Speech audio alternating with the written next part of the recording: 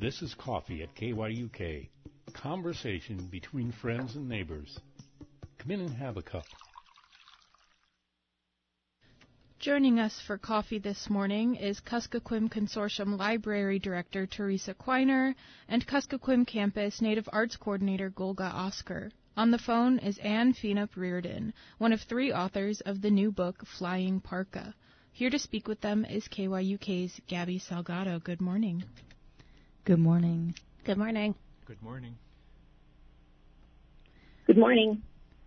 So we're here to talk about the Flying Parka, and I'm just going to let's start with Anne. Can you explain what this book is? Oh, gee. Or give like a two-sentence summary, if possible. It's a book about the meaning and making of parkas. All kinds of parkas, gut parkas, fur parkas, fishskin parkas, and stories about, it begins with stories about parkas, and it ends with a section of bilingual translations of those same stories. That's it in a nutshell. What inspired this book? What drew you to parkas, and what led you down that path? Well, it's a good story because years ago I wrote a book which is politically incorrectly named these days, Freeze Frame, Alaskan Eskimos in the movies. And that book started as an idea about images of Eskimos in children's literature, historical accounts, etc. I started with the section on movies, and that's what the book became. And this book is really similar because it grew during COVID when we couldn't go anywhere and do anything, and I was looking around my house for work we'd done with elders that we hadn't really put into book form, and I started with clothing, generally, Yupik clothing. On that topic, I started with the parka part, and I never got out. There was just too much to say about parkas.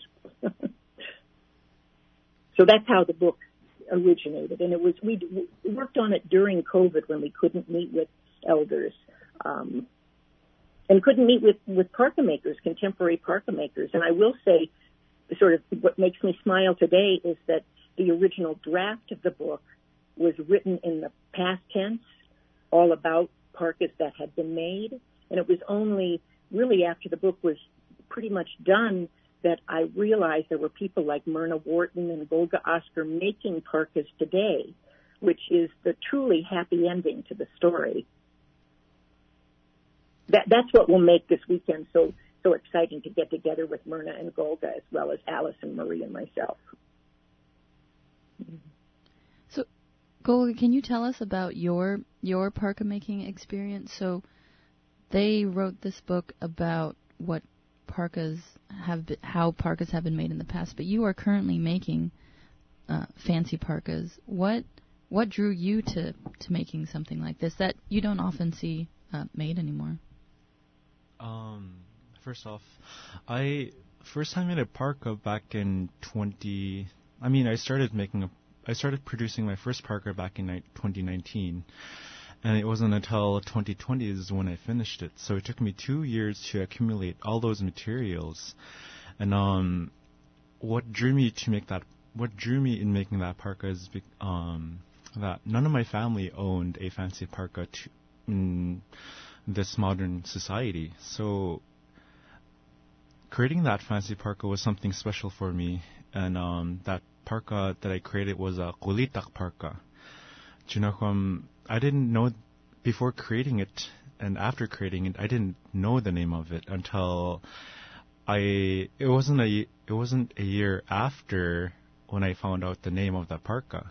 Because that parka came to my dreams, and I was gifted by an elder, and this whole setting was taking place over at some huge community center. And when I observed that parka, it had like armbands along with that black stripe falling down that arm, and yeah, it was such a unique dream.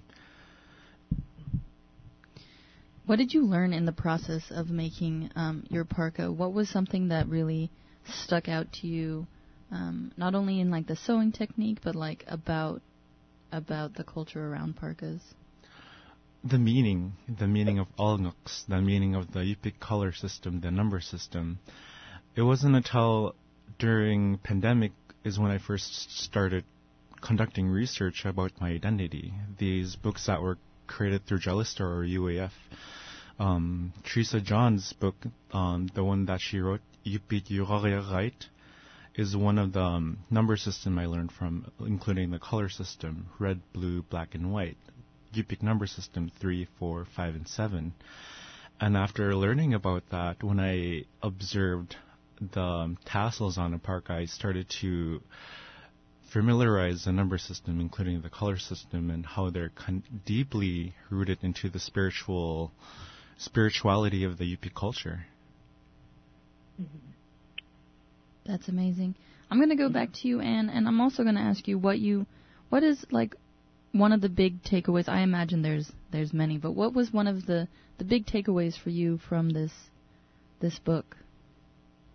Well, again, probably the most important is that these traditions are not dead; they are lived traditions. Would be the most important one. The section of the book that was written first is the very last section on the atahoak, a little one-piece child's one-piece suit made out of 6 bird skins, and that was something we we heard about just before COVID. Alice and I heard about it during a KYUK curriculum project, and then we found that it wasn't something, these little one-piece outfits. We heard about them. I hadn't ever seen one. We'd never seen one in museum collections, but we found that there were women in Nelson Island that had seen them and used them in their youth and could make them today. So we went out to Tuksuk and tried to make one, which was a really exciting experience. So that finding that these traditions were not long dead was probably the biggest takeaway for me. That's amazing. I'm curious about how a project like this with all these collaborators gets done. What was it like for you to go out and interview these people? Was there like a particular story that you found really inspiring, or just like you knew the minute you heard it, it's like, this one has to go in the book?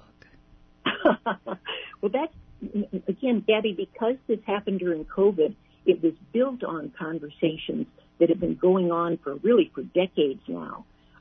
Conversations with elders, and a lot of those were a lot of the conversations and the questions asked were initiated by both Alice Riordan and Marie Mead. And what I was doing during COVID was going over transcripts and looking at things that we had been told in the past, and we'd not really brushed under the rug, but we'd gone past and not paid enough attention to. And when I saw the story of the flying parka, I'd heard that since 2000. Paul John told that story many times, and I've always loved the story. But in thinking about clothing, that story really popped out as, oh my, this is wonderful. There are lots of cool parka stories. Parkas pop up in many oral accounts, and those really excite me. There is the sort of the flying parka that the book is named for. Another of my favorites, Frank Andrew tells a very cool war story of a man, a warrior, going down the river in his kayak, and he comes across a war party. And so what he does is he pretends that he doesn't see them, and he goes out into the river and goes the other direction, and then he goes back on himself, turns his parka inside out, rearranges the tools on his kayak, and goes out again. And then he comes back on himself again and puts a gut parka over his other parkas, rearranges his tools again, goes back into the river. And at that point, the war party thinks that there are many people in front of them and turns around and leaves. So there are lots of great parka stories if you're looking for them. Amazing. And so I might turn to Theresa now. There is a reading of, more of a discussion. A discussion of the flying parka this Saturday. Can you tell us more about that? Yeah, I'm really excited about it. So At 4 o'clock on Saturday at the Cultural Center, we'll have, probably about an hour and a half long discussion with Anne and Golga and another skin sewer named Myrna Wharton, and Marie Mead, who's another contributor to the book, will be flying out, and then Alice Riordan, who lives here in Bethel, will also participate. So we'll just have a nice discussion at the Cultural Center about the book, about parkas. We'll have some fry bread and coffee and tea, for people who want to come and just visit. There will definitely be a chance for audience participation, too, if people have questions about the book. So it should be a lot of fun. We encourage people to come. We're also going to have it streaming on the library's YouTube channel. We've had a lot of requests from people that don't live in Bethel to participate in some way in the conversation. So we'll have that streaming at 4 o'clock as well. Awesome. And so at 4 o'clock at the library, streaming live on YouTube. Mm-hmm. Awesome. Golga, what part did you play in this book? You were telling me before we hopped on that you are included in a section. Can you tell us more about that? Yeah, I have a photo that was incorporated into the book in Parkas in Today's Society. Was that right, Anne? Yep, that's it. You're the happy ending. Yeah. So it's one of the first, when you turn into that chapter, it's one of the first images that appear, and it's one of the most contemporary parkas that I produced. While creating that parka, it was funded through the Rasmussen grant, and it's a KYUK parka. One of the things that I just learned few months ago or last month was that KYUK originates from KYUK, because there's a story behind that of a man that was captured by other regions, and he was tortured. But while he was escaping away from that group, the way that he was puking towards left to right, that's how the shoulders became to be. And I don't know how the shield of the parka became to be. But yeah, that KYUK is more of a contemporary parka, and the alngoks that I created on there was also contemporary.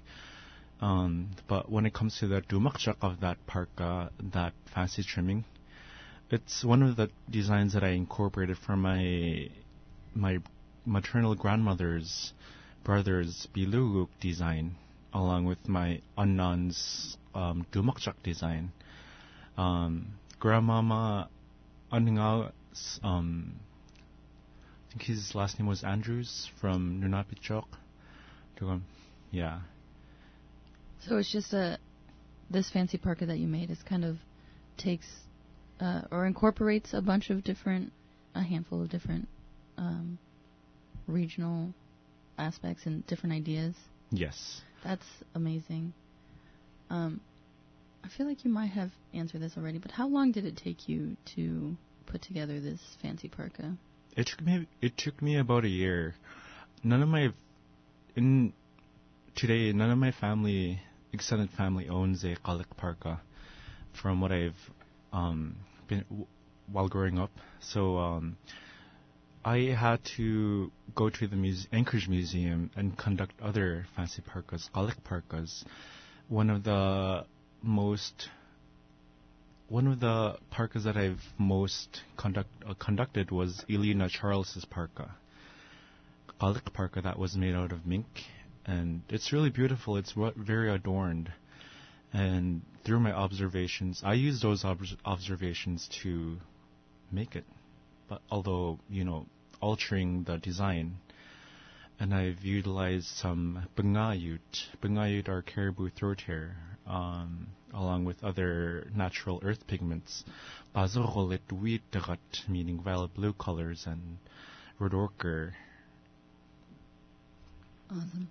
And as we start to close up, I'm really curious, Golga, what would you say to someone as the example of like someone in the here and now making parkas? What would you say to someone who is interested in getting into skin sewing, who wants to make their own fancy parka, but doesn't have that family history of making parkas? What would you say to someone who really wants to try doing that?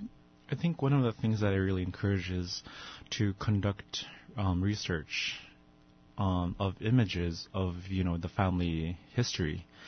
If your family or Jew Latin, your ancestors if your family has images of your Jew Lax, I would strongly encourage in observing any photos that were taken in the late 1900s, and then using that photo to recreate that parka. A person can actually create a parka if he strives for it.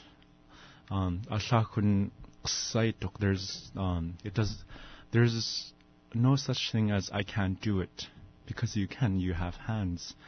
And one of the things that really took me away from that book, the flying parka, was back in the day, people from the coastal area, no matter if they mainly focus on disabled people, they created such beautiful garments. I think one of the books that, one of the sections that really stood out to me was that there was this one lady that only worked with her feet. And she created a fancy parka just, working with her feet because she didn't have any hands. And then some folks who didn't have any hands was also working with their mouth, trying to, be creative. So there's always, if there's a will, there's a way, kind of thing. Awesome. Is there anything else you guys would like to add before we wrap up for today? I would like to add that the book contains so much knowledge, so much history behind admonishments. Towards Minkun. One of the things that I learned was so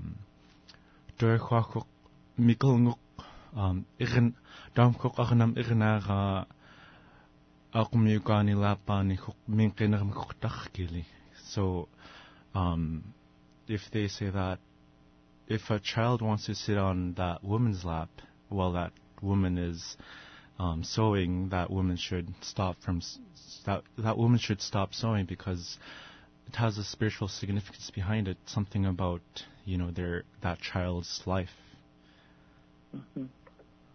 I just wanted to add that we have a copy of the book for checkout at the library if anybody wants to come and see it before Saturday. And then I think Anne is also bringing some copies for sale, and she'll have those on Saturday. Anne, is there anything else you'd like to add? No, just to thank you and thank both Golga and Theresa. I'm really looking forward to this conversation because we really didn't have that opportunity in making the book, in getting parka makers and Alice and Marie and I together. This is just now happening. There could be another 100 books about parkas, because there's so much history in them and so many variations. So here we go again. Thank you all. Thank you. And don't forget to find your way to the library at 4 on Saturday, or if you're not in Bethel or you can't make it, tune into the YouTube live stream. Thank you so much for joining me. Thank you. Guyana. That's KYUK's Gabby Salgado speaking with Kuskokwim Consortium Library Director Theresa Quiner, Kuskokwim Campus Native Arts Coordinator Golga Oscar, and Anne Fienup-Riordan, one of 3 authors of the new book, The Flying Parka. I was trying to describe it, but also as a second. This is Coffee at KYUK.